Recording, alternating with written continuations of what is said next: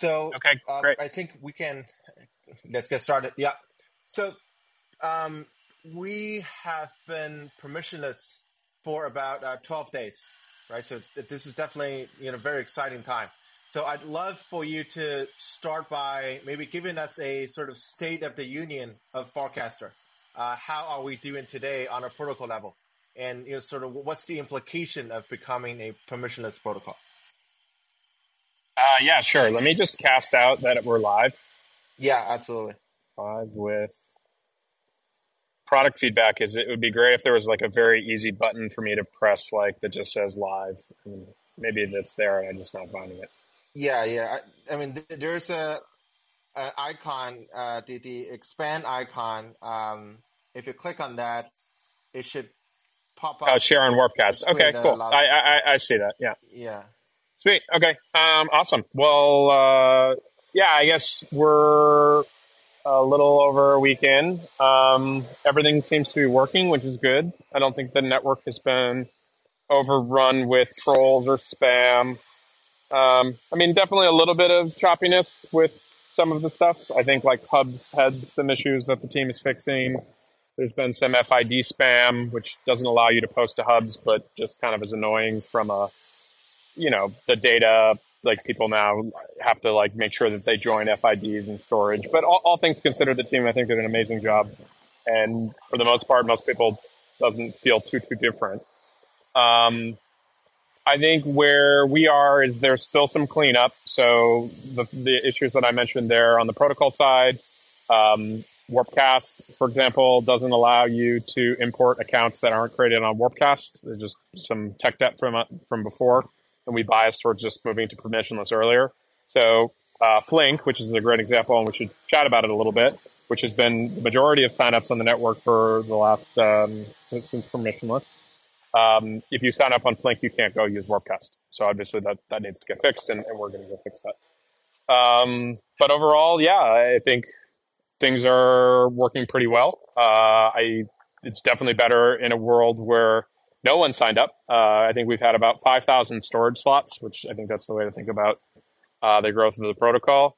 That's people willing to spend their own money on the blockchain.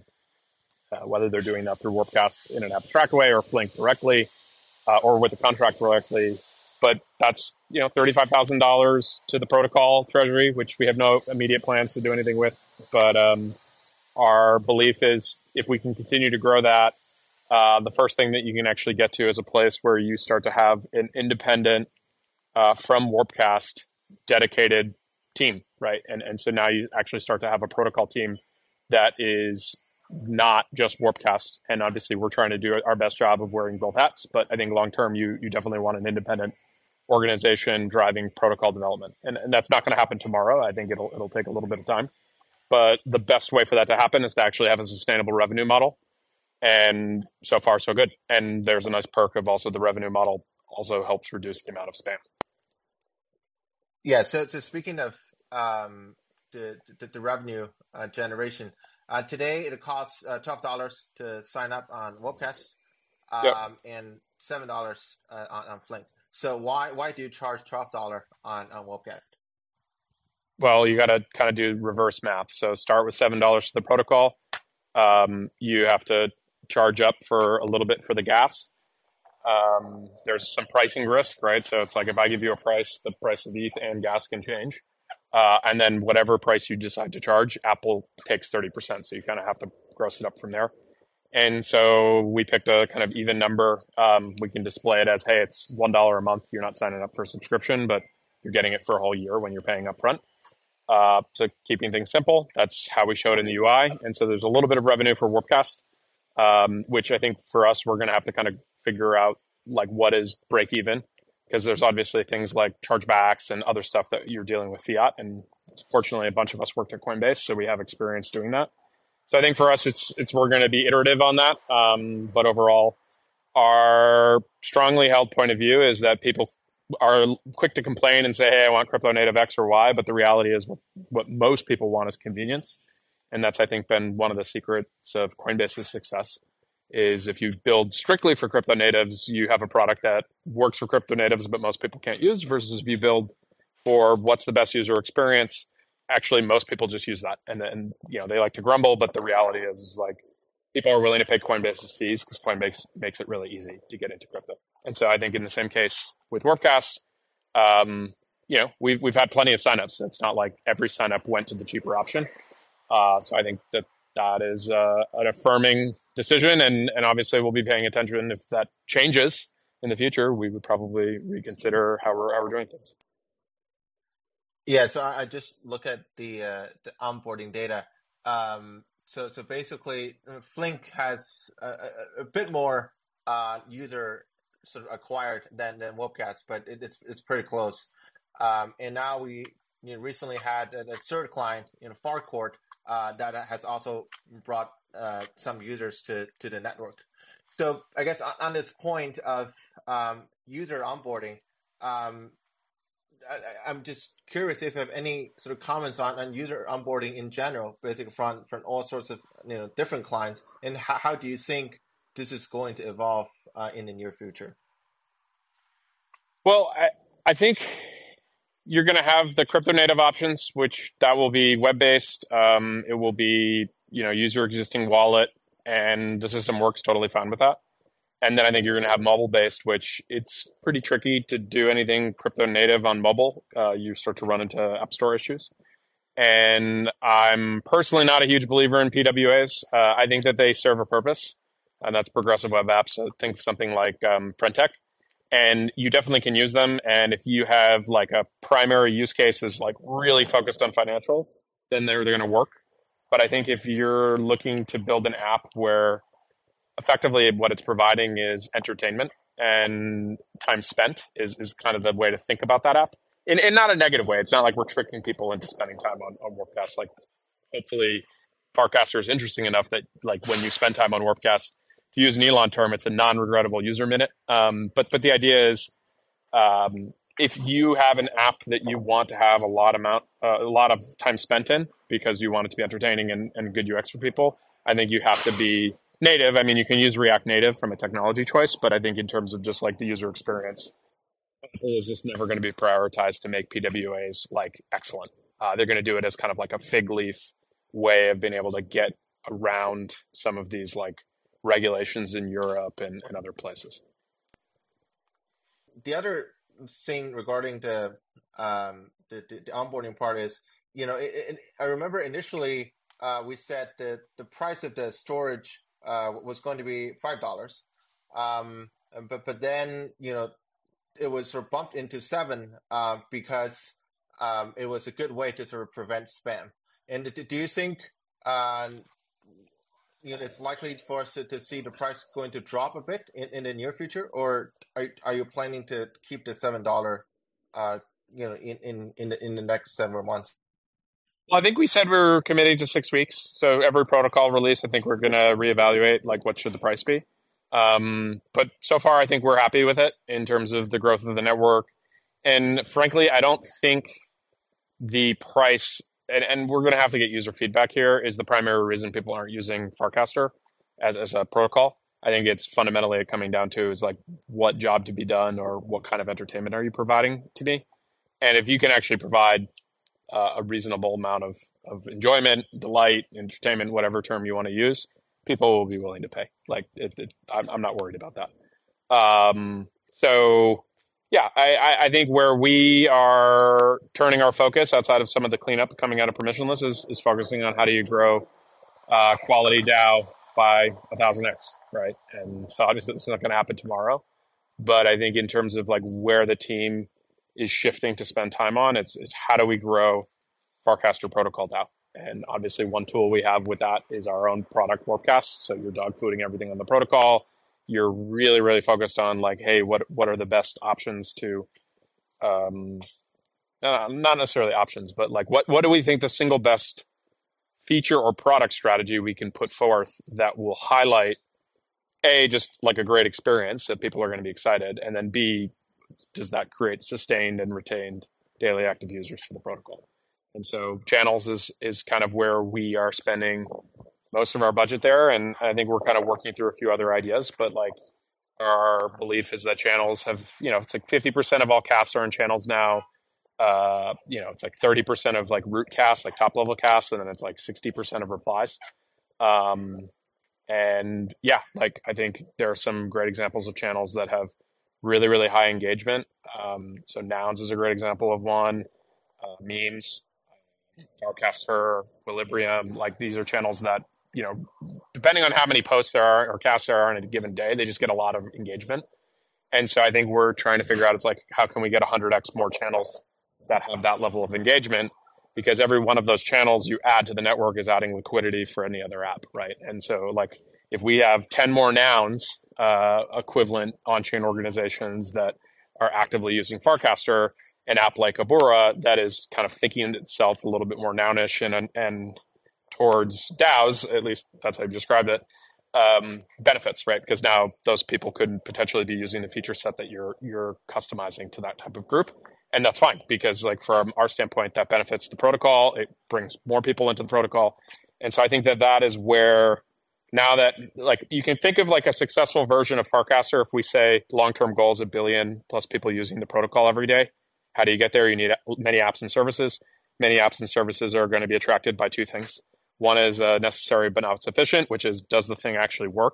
So we are now at this point, all things considered, the protocol actually does work from a technical standpoint. And now the sufficient thing is you need to actually go grow the number of QDAO so that developers will actually find it useful. And I think developers will find it useful when they feel like, if, for example, you're building a startup and you want to go raise VC funding, you want to have user growth numbers, and user growth numbers are fundamentally limited by how many people are on the network. And so you can be lazy as a protocol team and say, well, that's your job, developer. You go find users. Well, then the users are going to go, or the developers are going to go, okay, well, that's really hard. So I'm going to go try to find my best opportunity. Who's providing me with users?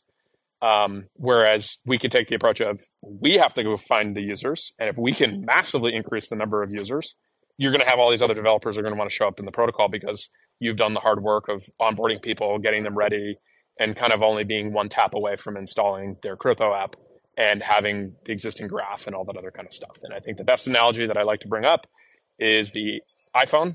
iPhone did not have an app store for the first year. Apple built all the first-party apps. The only way you could technically build an app was actually like an old-school version of a PWA in the original version of Safari. And only after a year of selling, on the order of 10 million iPhones, did Apple then release the App Store. Because by definition, if you buy an iPhone, you are a daily active user. And so now you had a platform that had 10 million early adopter, tech-savvy people. A lot of the people who bought the first iPhone also ended up building some of those early apps. So I think that's when you start to get a really nice flywheel. And so our point of view is, okay, great. We have the equivalent of an iPhone in the sense that you have a platform that works. That's where Farcaster is today. How can we go get the 10 million people who now have it in their pocket, on their body every single day? And if we can do that, then I think you're going to see tons of success stories for developers. And that in of itself will create a compounding flywheel of, like, it's just going to attract more people because people are doing well and like their apps are succeeding as a result of Farcaster. So I think that's what we need to be maniacally focused on. And anything that doesn't potentially increase that, nice to have. Sometimes we might squeeze something in, but like this is something I end up fighting with people on Farcaster a little bit. Fighting is maybe too strong a word. It's maybe disagreeing. It's like, oh, you should add GIF support or video support. And it's like, well, one, if I had a compelling reason to think that people who are using Farcaster are major video influencers, that if we added their audiences would show up, then sure, I would consider that. But right now, it's basically people being like, I don't have to think about prioritization or engineering budget. I just want this feature, which is a completely fine thing for a user to say. But it's also completely fine for us to say, it doesn't matter if we add all these nice features and like little quality of life tweaks.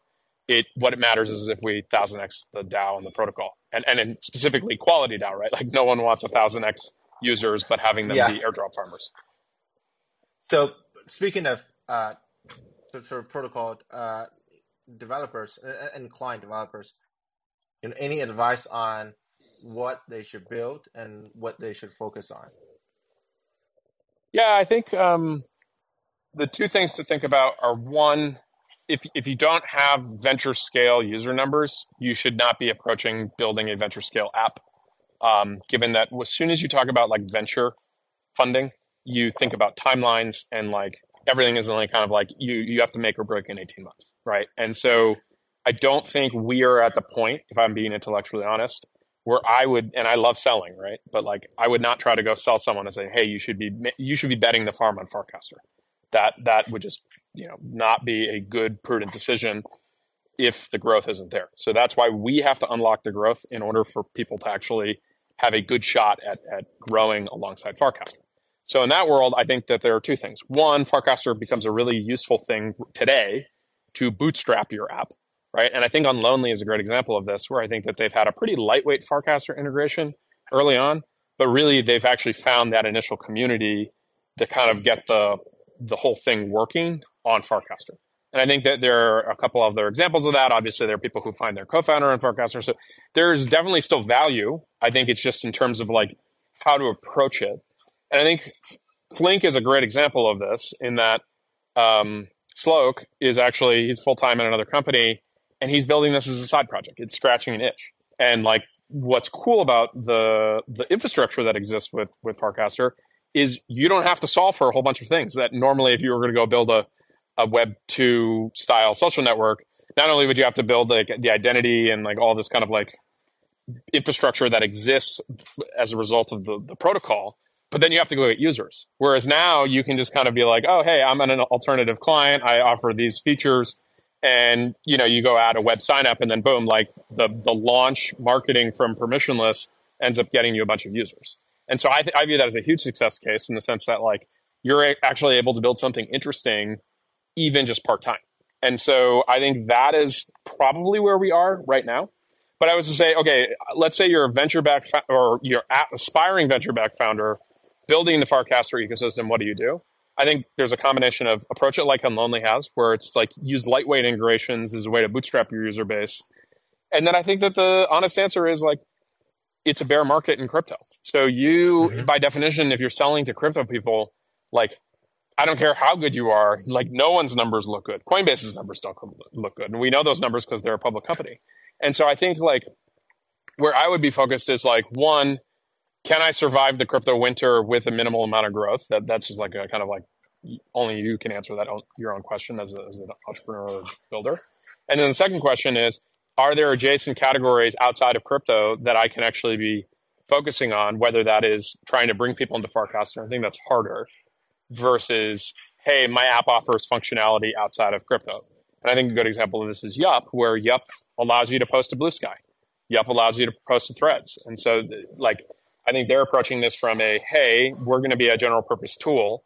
And should the crypto decentralized social stuff on that side work out, then we're going to be well positioned to capture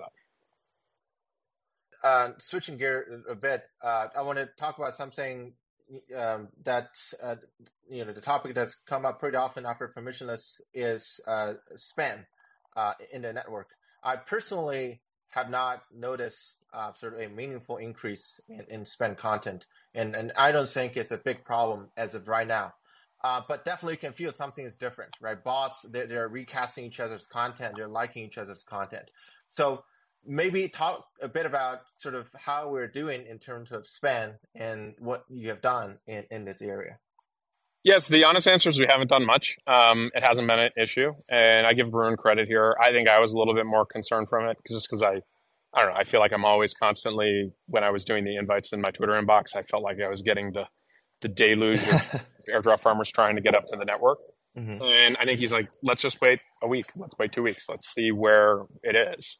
And we have some tools internally like nerfs that we can go hit. And I mean, there have been a few accounts, right? Like clear impersonations or whatever. But for the most part, we haven't had to do anything. And I think it's a great example of prematurely solving a problem is actually like, that's how you end up killing your startup. It's like you solve problems that aren't problems rather than focusing on the only thing that matters for this protocol in order for it to succeed at the level that we're hoping and for everyone else to participate in that success in terms of people building on top of it is growing quality data. And so shutting down spam accounts at a small scale with a bunch of tools feels fun. It feels like a video game. But the reality is that doesn't grow QDAO. So if the spam stuff increases, then obviously that's going to hurt your DAO. But everything I can tell is I don't think a single active user has come to me and said, whether in DM or publicly, is like, hey, I think spam's getting to be too much of a problem in this network. I'm going to stop using it. Yep, and I think that's also how I feel too. So I guess there's no reason to do a large scale crackdown on spam, because I maybe see it a couple times a day, but that's it. Yeah, and just I remember, also I'm on the app yeah all day long, so like I'm feeling everyone's pain just as the same. So the moment I start thinking it's really actually an issue, rather than trying to preemptively solve it, then I think we'll probably start working on it. I have to actually run, so maybe yeah one last sure. question and then we can go. Yeah, yes, sure.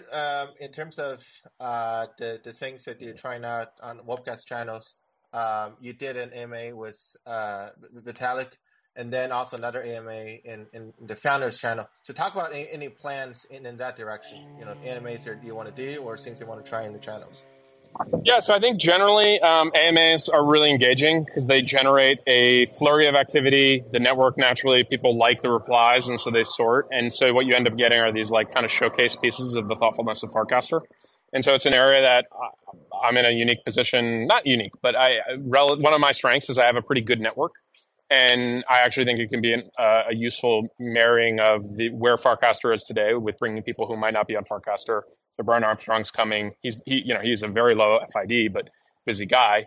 But getting him to do an AMA, I think, both showcases the thoughtfulness of Farcaster in the same way that, I think Vitalik noticed that and stuck around.